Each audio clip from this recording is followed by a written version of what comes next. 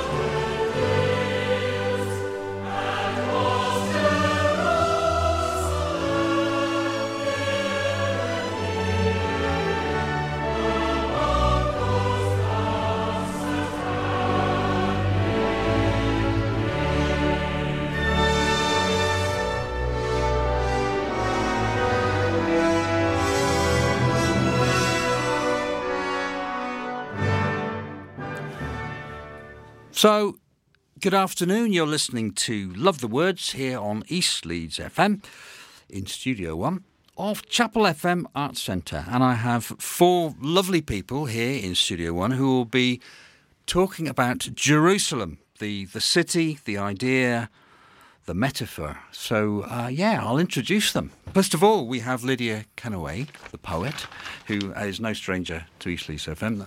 Hello. Hi, it's great to be here. Lydia's a poet and a winner of the Flambard Prize and poet in residence for Walk, Listen, Create. Actually, tell us a bit about that, Lydia, because it sounds fascinating. Oh, yes. It was the award for winning a poetry competition run by Walk, Listen, Create. And they're kind of an umbrella organisation that pulls together artists, walking artists. So a lot of sound walks, writers about walking, walking in all its manifestations. So it's a really nice gig. Sounds great. Great gig. Great gig for a writer.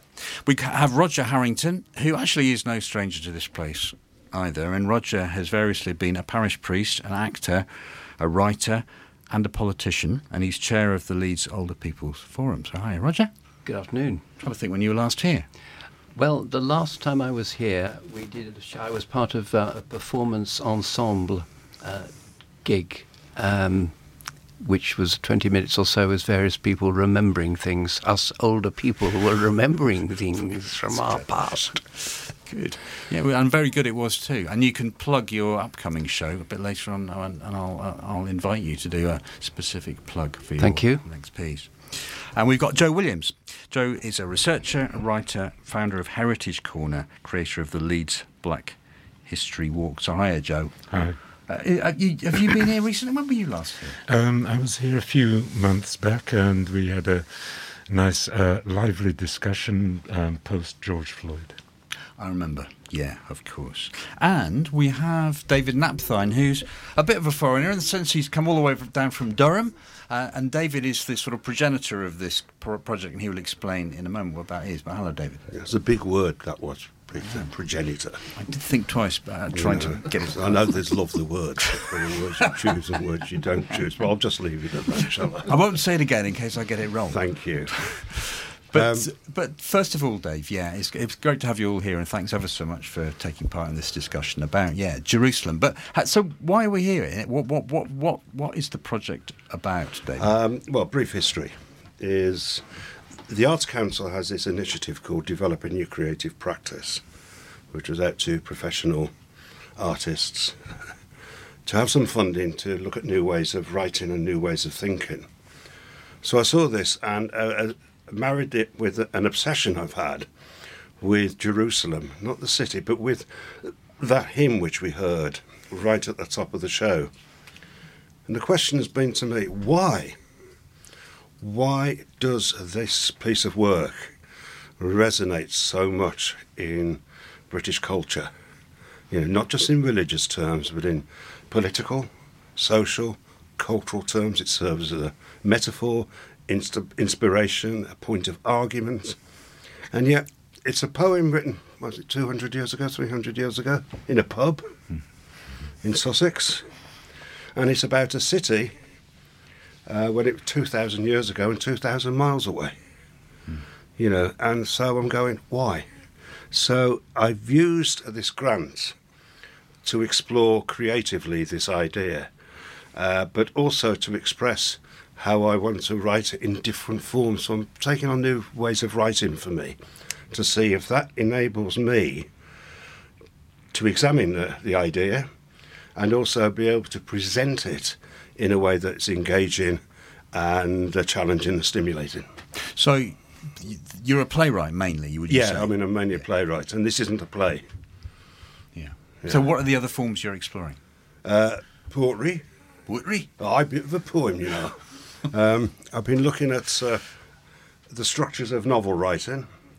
I've been looking at working with approaching things through fragment writing, pastiche, anything like that, and absolutely borrowing from different genres and different times. So part of the narrative, which is the start of what I'm writing, is I've used it. I'm very much in the 18th century format of novel writing. You know that bit where they always start with a thing like, in which our hero discovers, you know, and I thought, well, I'm going to try that to see where that takes me. I've gone up a number of blind alleys, I've made a number of mistakes, but I feel that what is beginning to emerge is a new voice for me. Does that make sense at all? Absolutely, and I'm sure the Arts Council will be thrilled to hear it as well, given it. Yeah, well, that's why I've said it, because I'm hoping for another grant soon. You know, so if, you know, I'm always up for sponsorship. I've got my Arts Council T-shirt on. You can't see that, luckily. But well, let's begin at the beginning. I mean, we've just heard some of that hymn now. I was going to ask you straight away. I mean, what is the kind of effect just hearing that has on you? I mean, I'll start with you, Joe, because actually, well, as soon as that music started, you said, "Wow, this is powerful." Actually, but in what way for you, and what's the history of that piece for you? Oh, it does evoke that sense of patriotism and a sense of identity, and it makes you stand up straight, really, and pay attention. You didn't. You stayed seated, I have to say. But no, in my mind, I was elevated. I felt it. Yeah, I was elevated. Stiffened. Lydia, what about... Sorry, Roger. No, sorry, I'm just fascinated that you should say that, Joe, because I think it had almost precisely the opposite reaction on me. It brings out... It's got so much of a kind of Elgar, Brits are best in the world feel about it, which yes. I've spent the last 40 or 50 years trying to react against, creatively or not. And I started hearing it again just then. I thought... Because at one stage I thought, I don't like the national anthem, and this might be an option, but since Dave got us to think about this, it's got nowhere near an option free anymore for that reason. It's got that kind of 19th century British Empire Brits are best kind of feel about it to me. No doubt, absolutely. But I feel this one to be more placating than Rule Britannia, say. Yes, well, I'm not thinking of that as an option either. Yeah. If I had a choice. Jerusalem, please, yeah. So, Lydia, what about you? You're an American by birth. Is that right? That is correct. Yes, I'm a New Yorker. Yeah. I came to England in 1977, and not long after I arrived, I was in a pub in, I think it was Hammersmith, and I walked in and the TV was blaring and everyone was, sort of spilling pints of warm beer, and they were all singing. And it was the last night of the proms, and I didn't know what the proms were. I thought, they were high school dances. And I thought, so I walked into this sort of Hogarthian scene, and everyone was singing. And was an amazing song, and it was a complicated song. I mean, rhythmically, it's kind of like plain song. It doesn't rest. It goes on, and I realized that. I mean, it's a series of questions. Now, the American national anthem is also a series of questions, and "Oh, say, did you see by the dawn's early light," blah, blah, blah. Okay. And every time it gets to the question mark, it just sits down and puts a big fat full stop. And the genius of Parry and what he's done, I mean, you talk about Elgar, but it's really Parry's song, and Elgar's responsible for sort of inflating it. His genius is that he lets those questions sort of keep rolling. And it's just sort of a moment of my introduction to the UK that I'll never forget. Yeah. So, yeah, and that was your first encounter with it. And now? I still love it. I don't have the memory bank of school assemblies, and yes, I can see that it has been hijacked for purposes other than, the original purpose. But honestly, British patriotism compared to American is so low-key. I can forgive it for that. Yeah. Dave, grab the mic. Yeah, could I just say something just interesting about the first time it was performed, and when Parry was asked to put this piece of music. It was an organisation which I think was called Fight for Right. Yeah, and the night when it opened, Parry was so dismayed that this work, this poem, and his music, which is rather spectacular with its very subtle chord changes, was being used to promote the First World War, to promote a patriotism which he didn't feel was right, because of various connections. Hence, not long afterwards, he went to Millicent Fawcett, right, the suffragette, and said, "Do you want it? This is your hymn. This is about your aims and your objective." Hence, it's sung at the Women's Institute. So it's like quite a significant cultural, political shift there from something which was very, very patriotic and very martial, and was designed to rouse the spirit of the country, to move within a few years to become almost a battle hymn of the women's suffragette movement. Oh, fascinating. I didn't know that. I didn't know the history of that. I think Blake would have been very, very pleased with that turnaround. I had one of the scenes I've started toying with in the book, which I'm working on, is imagining Blake going to hear this for the first time, coming back home and losing it. Go, "Have you heard what they've done to my hymn?" That's not what it's a bloody poem. They've ruined it. They've ruined it. Well, that's a good point. Well, it'd be nice to actually hear the original poem, and Roger's going to read it.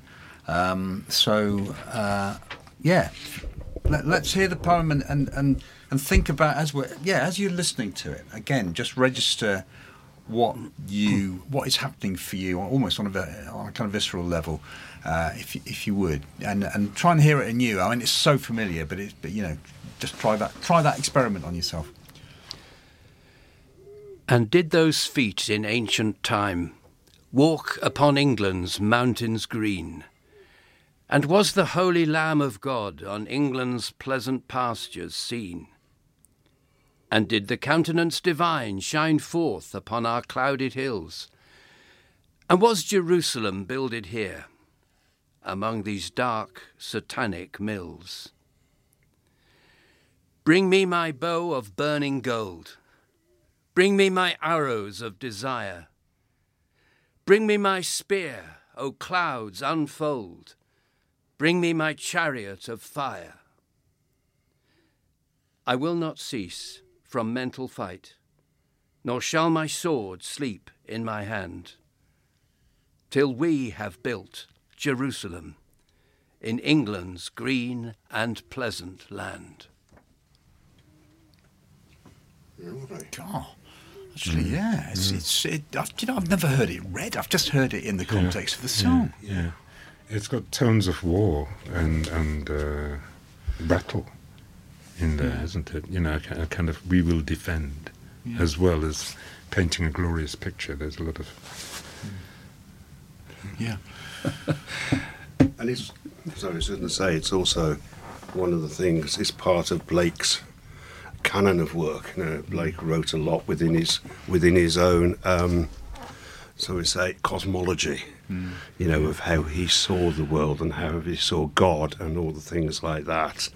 And Jerusalem fits in very closely to that cosmology. And of course, I don't think, necessarily understand all the imagery that's been used and its resonance then, which we might interpret differently now. I was moved by that, though. You know, it's interesting. I'm not moved by but I mean, I know what you mean, Joe, about the song. The song, it does roll, and it's got a wonderful, just as a sound. But the poem, actually, I felt very moved by that. You read it very well, Roger. But as you were reading it, how did you feel?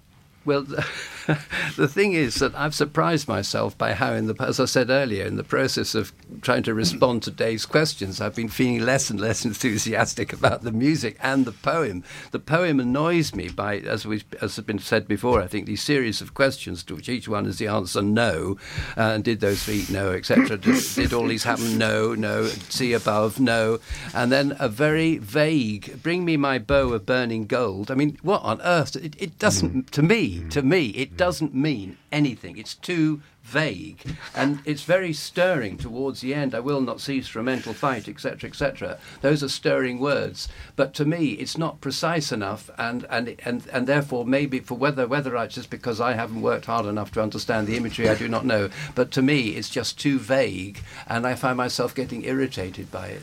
If I could just quickly say that it kind of reminded me. I mean, I'm mixing here, but President Biden's speech in Poland, and he talks about the everyday work of democracy, and that we can't give up that fight. And I just felt that kind of passion that we have to fight for justice, and that we won't give up. And if we had that spirit for what's going on in Ukraine, but it needs the whole world to come together for that. But it is a stirring. It is almost like a call to arms, in a way, for justice. Yeah, I felt that. But Lydia, I think its vagueness is one of its great strengths. I mean, a poem that starts with "and," first of all, is just crazy. But you feel that you've been dropped into an ongoing debate and an ongoing conversation, and I love that. And I think its long-term popularity is precisely because it can't be pinned down. So people read into it what they want to read into it. If you're bellicose, you get all the war-y stuff in it. And if you're looking for a utopian society, you see the rebuilding in it. And I think that's why it survived the way it has. Dave? Yeah, I think it's also useful to remember that Blake was a mystic. Yes. And part of an English Protestant mystic tradition, which has its own language and its own associations. So we are going to struggle at times to find that precise meaning, because I think it comes from different circumstances. I also think he operates in this on the way of making the audience work. I'm not going to tell you what it means. What do you think it means? You use your imagination. You piece it together. There's a famous story, probably apocryphal, of William Blake walking across Hampstead Heath one morning, and he came across another artist who said to him, did you see that beautiful sunrise? And William Blake turned around and said, no, I didn't. But I saw the golden host of heaven rise above the clouds, singing hallelujah, hallelujah, praise be to him in the highest, and walked off. That might explain the poem a bit. Yeah, that's what I'm talking about. I'd like some of that. Yes. I mean, I mean, Lydia's obviously right. It's precisely because of it can mean so many different things to so many different people that it appeals to so many different people. I mean, that's the magic of it, you might say. I think it does come back quite a lot, though. I've still got the tune in my head. I know it's not. I'm not saying it's written by Elgar at all. Of course not. It's Parry, but it's got that. To me, it's got that 19th century Brits are best kind of atmosphere to it, and that tune puts me off now. It doesn't stir me at all. Whereas, and if there was a tune I liked, maybe the words would come alive again. But at the moment, the tune is undermining the words for me. We could try setting it to a different tune. That'd be interesting, wouldn't it? There was someone who realised recently that you could set all of Emily Dickinson's poems to The Yellow Rose of Texas. And if you Google this, you find people standing around the piano singing Emily Dickinson. So, because I could not stop for death, he can't stop for me. When I was in Birmingham, I lived in Birmingham, at the Sunday school I was forced to go to, we sang Jerusalem. And I remember saying, so why are we singing Jerusalem? Why are we singing this? And the Sunday school teacher turned to me and says, David, it's because it's a good old gob mover. And I thought, that works for me, so you can get your mouth around it and you can belt it out. It's great, it's Boston. And I thought... That's really interesting. I mean, so just to further what I just said, I've been involved in politics and good causes, one kind or another, in inverted commas, right on stuff. And there's been a whole lot of songs which I found really inspiring, which have kind of kept me going. And that tune has never, ever been something I've suddenly found myself singing in the bathroom. I think you've made that point, Roger, convincingly. If we set it to Chumbawamba, perhaps. Yeah, it'd be interesting to get. I mean, I think it's an interesting idea. I think you should come off the fence, Roger, on this one. If you heard laughter that was extraneous to the image, that was Henry, who's obviously clearly enjoying this discussion. Sounds great. He does. He is. Lydia, you've written. I know you've got to follow all this, but yeah, if you've written a poem or a piece. I have. In response to the idea of Jerusalem. And then also you've chosen a piece of music which we're going to hear. But yeah, you want to read that? Yeah, I will. Give it a bit of introduction, not too much. I became, rereading Jerusalem, I became obsessed with this notion of utopia. And it seems to me to be a kind of self-cancelling concept, because what seems to me make people happy is exclusiveness. So the notion of the brotherhood and sisterhood of men and women all falls apart when you're defining belonging in terms of who doesn't belong.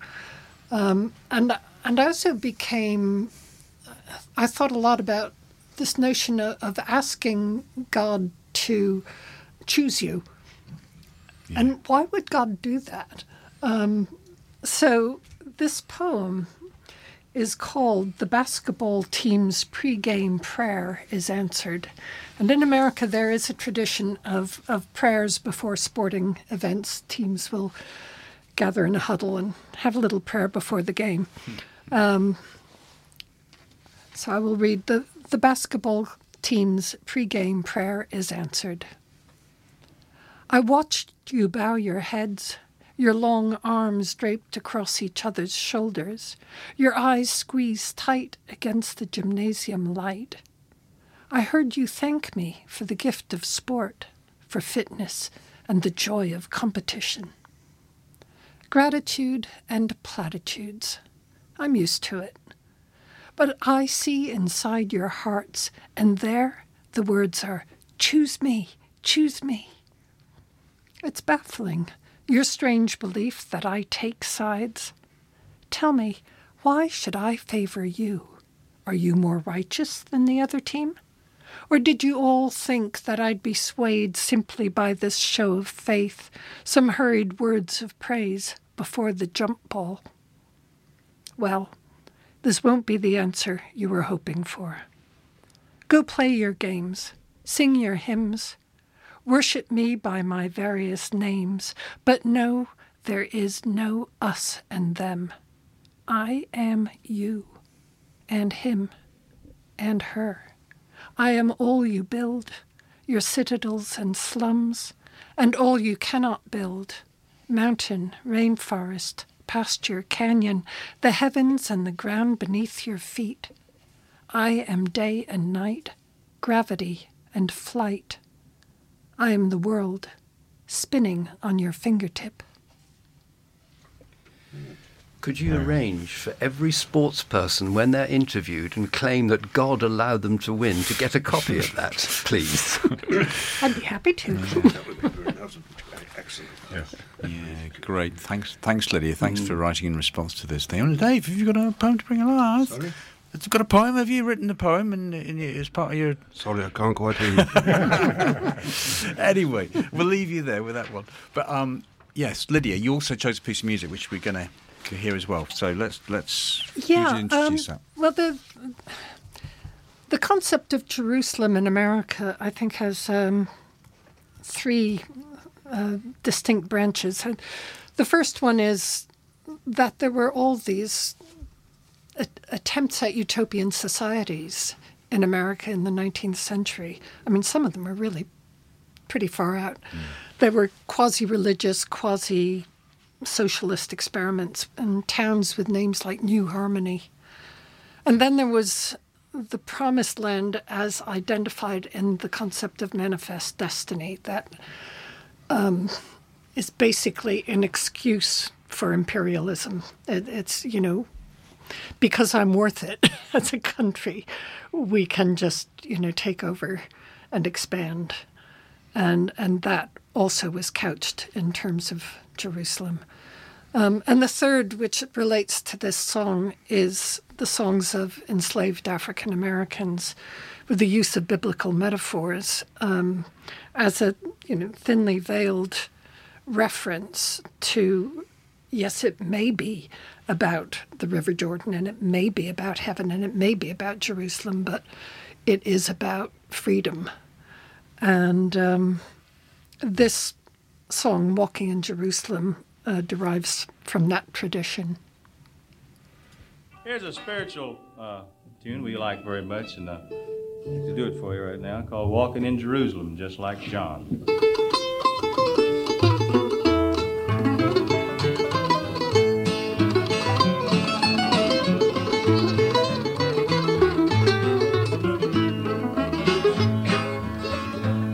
Oh John, what did he say?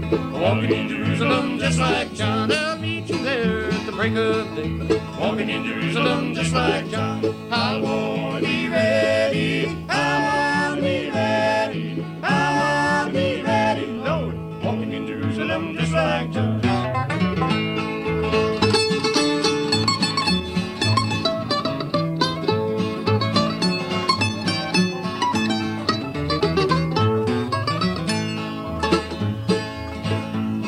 Some come a-walking and some come a-lame, a-walking in Jerusalem just like John. Some come a-walking into Jesus' name, a-walking in Jerusalem just like John. I wanna be ready, I wanna be ready, I wanna be ready, Lord. Walking in Jerusalem just like John.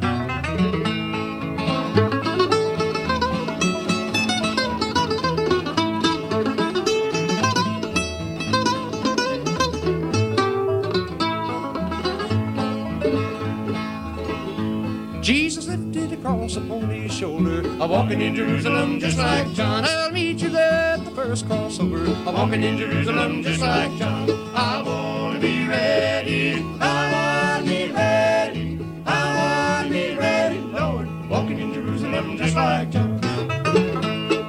I wanna be ready, I wanna be ready, I wanna be ready, Lord, to walk in Jerusalem just like John.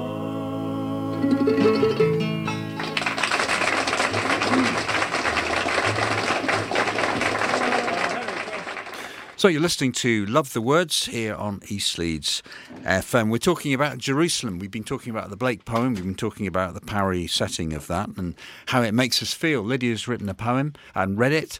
And we're going to be, back to you, Dave. And in terms of the New Jerusalem, tell us about that. Yes, I think quite simply, as I've been working on what I call the project We're Singing Jerusalem, hence, sort of about why we sing it, it's now become much more about, for me, the New Jerusalem.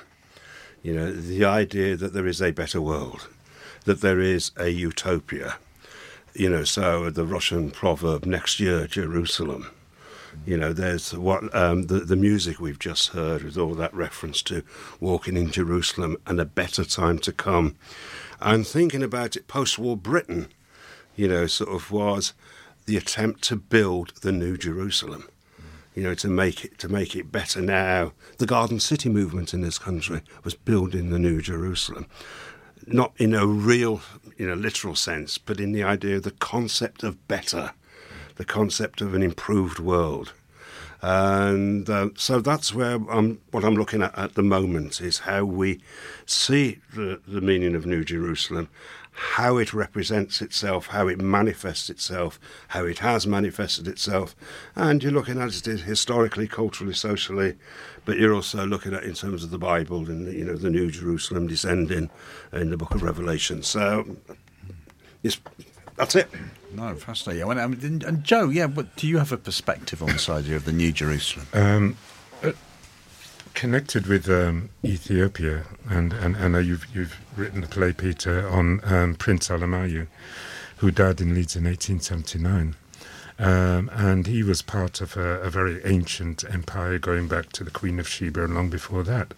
But around the 12th century, there was a king who built churches chipped out of hewn out of the rocks, and these stone churches are to represent a New Jerusalem. And that's in the 12th century, but I think that kind of coincides with the fact that that's around the time that Muslim armies had conquered Jerusalem. So whether it was a way of resurrecting before what Jerusalem represented was lost, it's like, let's recreate that. And so I think your Crusaders would have known about Lalibela in Ethiopia. And so it's not unique to Britain, and that's what's interesting about the patriotism there, is that it can only be for Britain, because God only blesses Britain and nowhere else. And in terms of a New Jerusalem, can we put on Blake's visionary glasses and see a Jerusalem that means everybody? Really, yeah. Can I ask, Dave? I mean, obviously, in the past, Jerusalem has been a way people have used that word to talk about the utopia, better country, and so on. To what extent do you think now people still use the word Jerusalem to the same extent to give those to an expression to talk about a better world? I'm not sure whether they necessarily use the term New Jerusalem, but the feeling of creating something better, which we can build as human beings and as a society and as a community, build something which is closer to utopia or a utopia. One of the strategies I've used to research things, I've been around a lot of markets in the north of England, just talking to people, walking up to them and going, so what's New Jerusalem? How do you get there? What's it look like? So much has been interesting personal statements about themselves. For example, the New Jerusalem. The New Jerusalem is where we are safe, where we are content, where we have, sort of a joyfulness in our day-to-day existence. And where is this New Jerusalem? The answers are varied, sort of from Halifax right, to the North Pennines, of the North Pennines, to Tynemouth, to Brisbane. I don't know what this means, but this they get the sense that the New Jerusalem is something which is meaningful to them. and they interpret it in the way they wish to interpret it. Though I think you're right, Roger, they might not necessarily use it in those terms of the New Jerusalem. Am I making sense here? But Well, they understand. I'm going to ask you a question. I just don't know the answer. I'm just I don't know the answer. interested to find out what you've discovered, because I my own sort of suspicion would be that the word isn't in current use in the way that it was 20, 30 years ago. But that's for you. I don't know. But people obviously, from what Dave's saying, maybe understand the idea of a place, another place. Where, I mean, in the Ukraine at the moment, New Jerusalem might be just a place where bombs aren't falling. They're not being shelled. So, I mean, An interesting thing is you don't have to explain it to people. No. They might not use it in common currency every day, but if you say something, where would you build the New Jerusalem? They've got it straight away. I've never come across anybody in all my conversations again, I don't know what you mean. What does that mean? Yeah. And it is obviously still being used in popular song. Henry was just, in fact, Henry, I wouldn't mind if you just told us about the band Onsind and the track that you were mentioning. Hello, dear listeners. I'm allowed to speak behind the mic desk. Basically, Onsind are a fantastic folk punk band from Durham, and they are a really political as well as queer positive band. Their sister band Martha used the imagery of the Durham Cathedral in terms of sanctuary in a really interesting and metalhead way. Anyway, so Loyalty Festers is a song they wrote in 2017 that uses the language, but the lyrics are Jerusalem, blood and vomit on the concrete, and it's about twisting this idea. I don't think it's a particularly positive song about England or Britain or the UK or however you want to use those nationalistic, patriotic terms, but it's certainly... They're a band that celebrate the alternative and the other, and I think even that idea of building a better world beyond the norms, like that's a political idea for the outsider, the punks, the LGBTQ community to go, well, we'll build our own DIY spaces. So that's what Onsind, I think, represent really well. And I'm going to see them at Manchester Punk Festival next week. Oh, boy. Yes, for Rastafarians... it's another biblical term. It's Zion. Looking forward to Zion, that place where there's no oppression and etc., etc. Fascinating.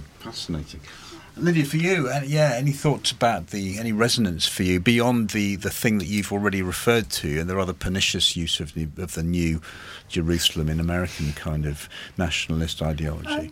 No, but I was interested in hearing about Onsind and the attraction for different bands. Emerson, Lake and Palmer did a version of Jerusalem in 1973. I think that was banned by the BBC.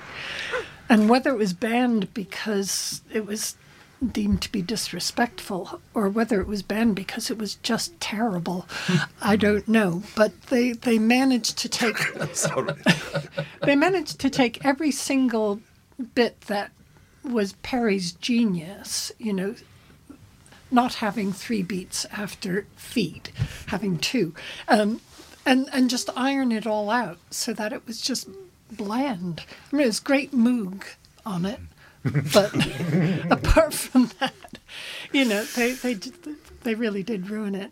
And then the Walking in Jerusalem, just like John, I found out that the Incredible String Band had a song that referenced that. Wow. So there is something, I don't know whether it's the Glastonbury, the legend of Joseph of Arimathea coming to England in Glastonbury. Maybe that's what makes it kind of, across, appeals across. That connection was here in England. Mm-hmm. We've got the historic evidence for that. But I also think in terms of going back in history to the Crusades, and you had to make that pilgrimage, and we think of Pilgrim Fathers, and I can't connect Pilgrim Fathers with Crusades because with the pilgrimage you're supposed to go and come back, and then you reflect and you've learned, etc., etc. But with the Crusades, it almost became like, well, when Britain broke from the Catholic Church, how did that affect England's relationship with Jerusalem in terms of like crusades? Interesting. Was it a case of, well, we don't have to follow the Catholic path, we can create our own Jerusalem here? And, well, the Crusaders went to great lengths to make that connection. Well, the crusade had stopped by then, so it wasn't an issue for people. I mean, nobody was doing crusades in 15 whatever when Henry VIII said we're off, were they? So it was there were different questions then, weren't there? Rather than shall we go on a crusade? But that sense, are we in touch with the Holy Land? Are we in touch with Christianity? What makes the Church of England authentic? So if we have our own Jerusalem here, we don't have to think about. I was thinking in terms of the music as well. I mean, Billy Bragg did a version of Jerusalem, didn't he? I think he did. Looking at me. Spotify. You're the man with Spotify. Come on, look. I was born in 1988. I don't know about Billy Bragg. Yes, you do. We've talked about Billy Bragg. It might be quite interesting to hear the track that Dave has chosen, Jerusalem. Go on, tell us about this, and it'd be interesting to hear it and actually just respond to it afterwards. Shall we hear it first? Yeah, let's hear it first. Okay, let's hear it before you say anything about it. So, it's a slight change to the running order, Henry. We're going to hear. I'm a professional. So let's hear this.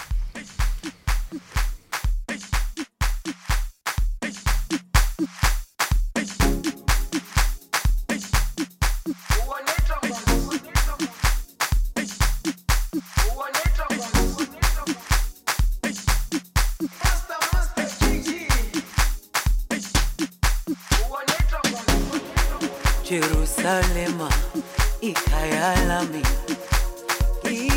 ilondoloze uhambe nami zungangishilana Jerusalema ikhaya lami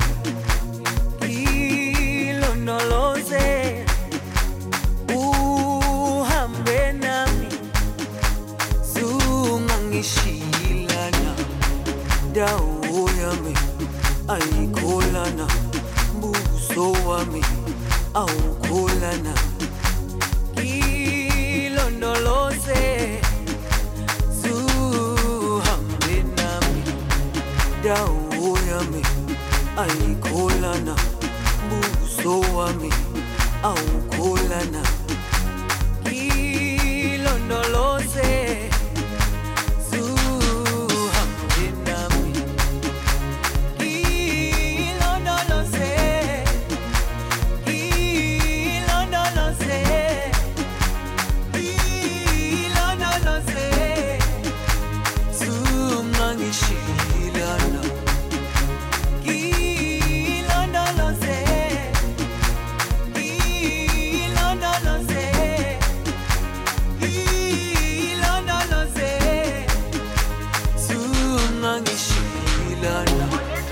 dawo yami ayikholana buso wami awukholana ilondoloze zuhambe nami dawo yami ayikholana buso wami awukholana ilondoloze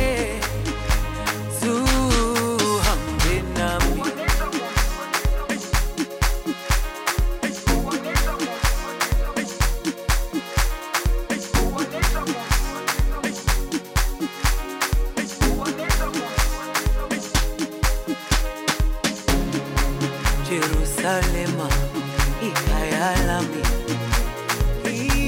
ilondoloze uhambe nami zungangishilana Jerusalema ikhaya lami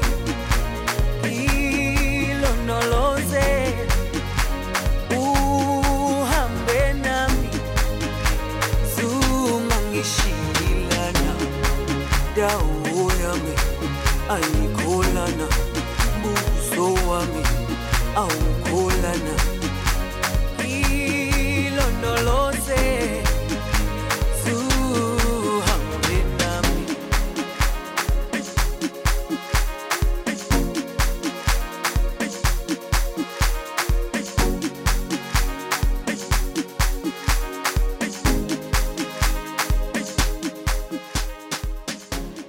So we're talking about Jerusalem and the idea of Jerusalem, and that was Jerusalema by Master KG.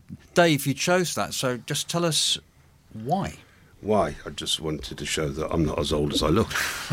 Is the most important thing. No, I think it was when I came across this, I thought interesting for me to hear the concept and idea of Jerusalem being transposed into another culture, right, and interpreted within the sort of within the paradigms of the metaphor, but taking a slightly different view on it. The other thing I liked about it, which is a thing about Jerusalem, which you dance to. Yes. Right, you're not sitting down listening, because I think most people probably don't necessarily hear the words, but they're up there. I'm not. I mean, I don't dance, good Lord, no. But, sort of, kids, young people dancing to this, which is about Jerusalem. Yeah. Now, that struck me as a very interesting thing, because quite often when we look at Jerusalem and all its promises as a metaphor, we don't have get downbeat about it. Yeah. What is it? There's that Russian hymn, is a song in there which sort of goes something like, Jerusalem, how happy I am to see you. And it's this really miserable voice, and you're thinking, where's the joy? Yes. And that's joy. Yes. We were talking about the play Jerusalem by Jez Butterworth, which is going to be revived actually by Mark Rylance, who originally played the role of I forget his name actually, the main character. John Rooster Byron. John Rooster Byron. That's an interesting choice of name.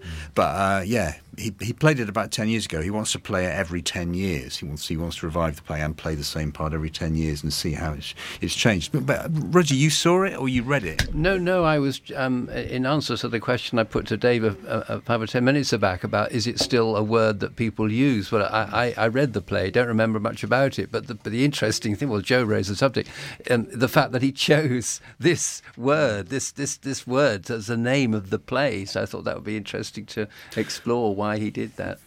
Well, I read the play, didn't see it, but briefly, it seemed to be in the territory of a kind of folk England, an idea of Albion that was sort of verging on the I suppose it's digging that sort of seam that is slightly ambivalent about to do with could be a bit National Front, it could be also quite an innocent sort of rather Cecil Sharpian sort of vision of England, and you're not quite sure. But he's certainly an ebullient and fascinating character who you like and you hate at the same time. And I want to see the play when it's out again. But so we're coming towards the end of our discussion, and I know it's sort of invidious to be asking you do we have any conclusions, because these are all questions, but if we were going to, Dave, have you learned anything this afternoon? A great deal, actually. It's been interesting, different insights into things. Excuse me. And the movement, the mention of Jerusalem, the Jez Butterworth play, which I've read, is fascinating for me, because his Jerusalem is very English. My Jerusalem, if you like, what I'm looking for is the whole way it moves through different cultures and times. It's not specifically about nationalism. It's not about England. Maybe it's about, for me, and the comments that have been made by our guests here, is the universality of searching for something better. The constant search for something better, which it can be good and it can be bad. Yeah. How about you, Lydia? Any parting thoughts about Jerusalem? No, I think I'll do a Blake and just, it's all questions, isn't it? Yes, actually, but also to come. But Joe, you were saying while we were listening to the track just now about Blake being an abolitionist, and just tying that in with what you were talking about with enslaved Africans in America. Yeah, I mean, I didn't know that. Oh, right. Yeah, he was quite a radical abolitionist and revolution. He supported revolution, so he was very keen for change, as I am myself. But it's that duality. It's like a Valhalla, isn't it? It's got its dark side, because you have to conquer to attain the resources in order to build that Jerusalem. Like the American Constitution, all men are created equal. Oh, you know, you say that while you're actually owning slaves. But it's the pursuit of it that's important, that we shouldn't give up on that vision of creating a better world. Can I just say, picking up the, may not use the word Jerusalem, but still the sort of desire for a better world, that was very much a kind of a slogan with the whole anti-globalization movement, the international language, there's various songs, Another World is Possible, Un Otro Mondo è Possibile, etc. And I mean, I have the Modern City Ramblers, as it happens, with a song with several, Another World is Possible in several languages, which is, you know, exactly the sentiment that Dave's been expressing, even though, of course, it doesn't use the word Jerusalem to express it. Well, if we go away with that idea, I think that's a heartening way to go. Dave, could I just mention one thing to Joe's comment? When I've done workshops with I've done workshops with people, you know, exploring the idea. And one of the techniques I've used is children's building blocks, you know, and splitting them into three. Right, and I put one there with one group of people, one there with another group of people, and I say, build the New Jerusalem. To which they do. And then I ask them to describe it. What can they say? Take me on a tour. Then I ask them for them to put themselves in there. What can they see and hear and feel, and what is it? And then the final thing I quite often do is I go, have you not finished? Well, I'll tell you what, there are some bricks there which might prove useful. Can you guess what happens next?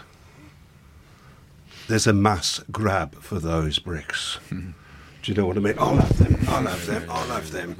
And suddenly the whole cooperation, the whole, you know, we're all in this together, you know, to quote, goes out of the window. Yeah, that sums it up. Yeah. Well, you've dampened it now. I have. You wanted to finish on a positive note? Forget it. It's just not realistic, is it? No, we've got to be real. Dave, if we were going to find what you do write about all this, where will we find it? Well, how will we know when it's out? What shall we do? In what sense? Well, and you know, the poems that you're working on. Are you going to bring all this together? Oh, it's all coming together. Yeah. It might all be coming together, but where will we find it? Well, I don't know yet, because it's not all come together yet. Once it comes together, I will tell you where it's come together, and then you can all come together to perhaps have a read of it. That would be very nice indeed. Would that be an exciting thing to do? That would be very exciting. So I'd like to thank you, Dave. I would like to thank David, you, as I should call you, for bringing this lovely project to us and giving us opportunity to talk. And thanks to Joe Williams and to Roger Harrington, to Lydia Kennaway and to Henry, of course, being on the desk. And we will, you can listen to this again or tell your friends about it. It's up on the website. And we're going to hear now, because I need to be vindicated, the Billy Bragg version of Jerusalem to go out.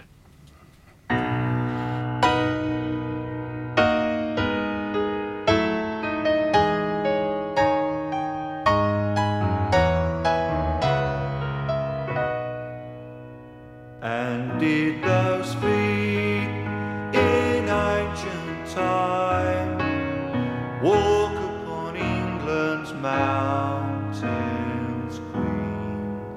And was the holy Lamb of God on England's pleasant pastures seen? And did the countenance divine shine forth upon our clouded hills? And was Jerusalem builded here amongst these dark satanic mills?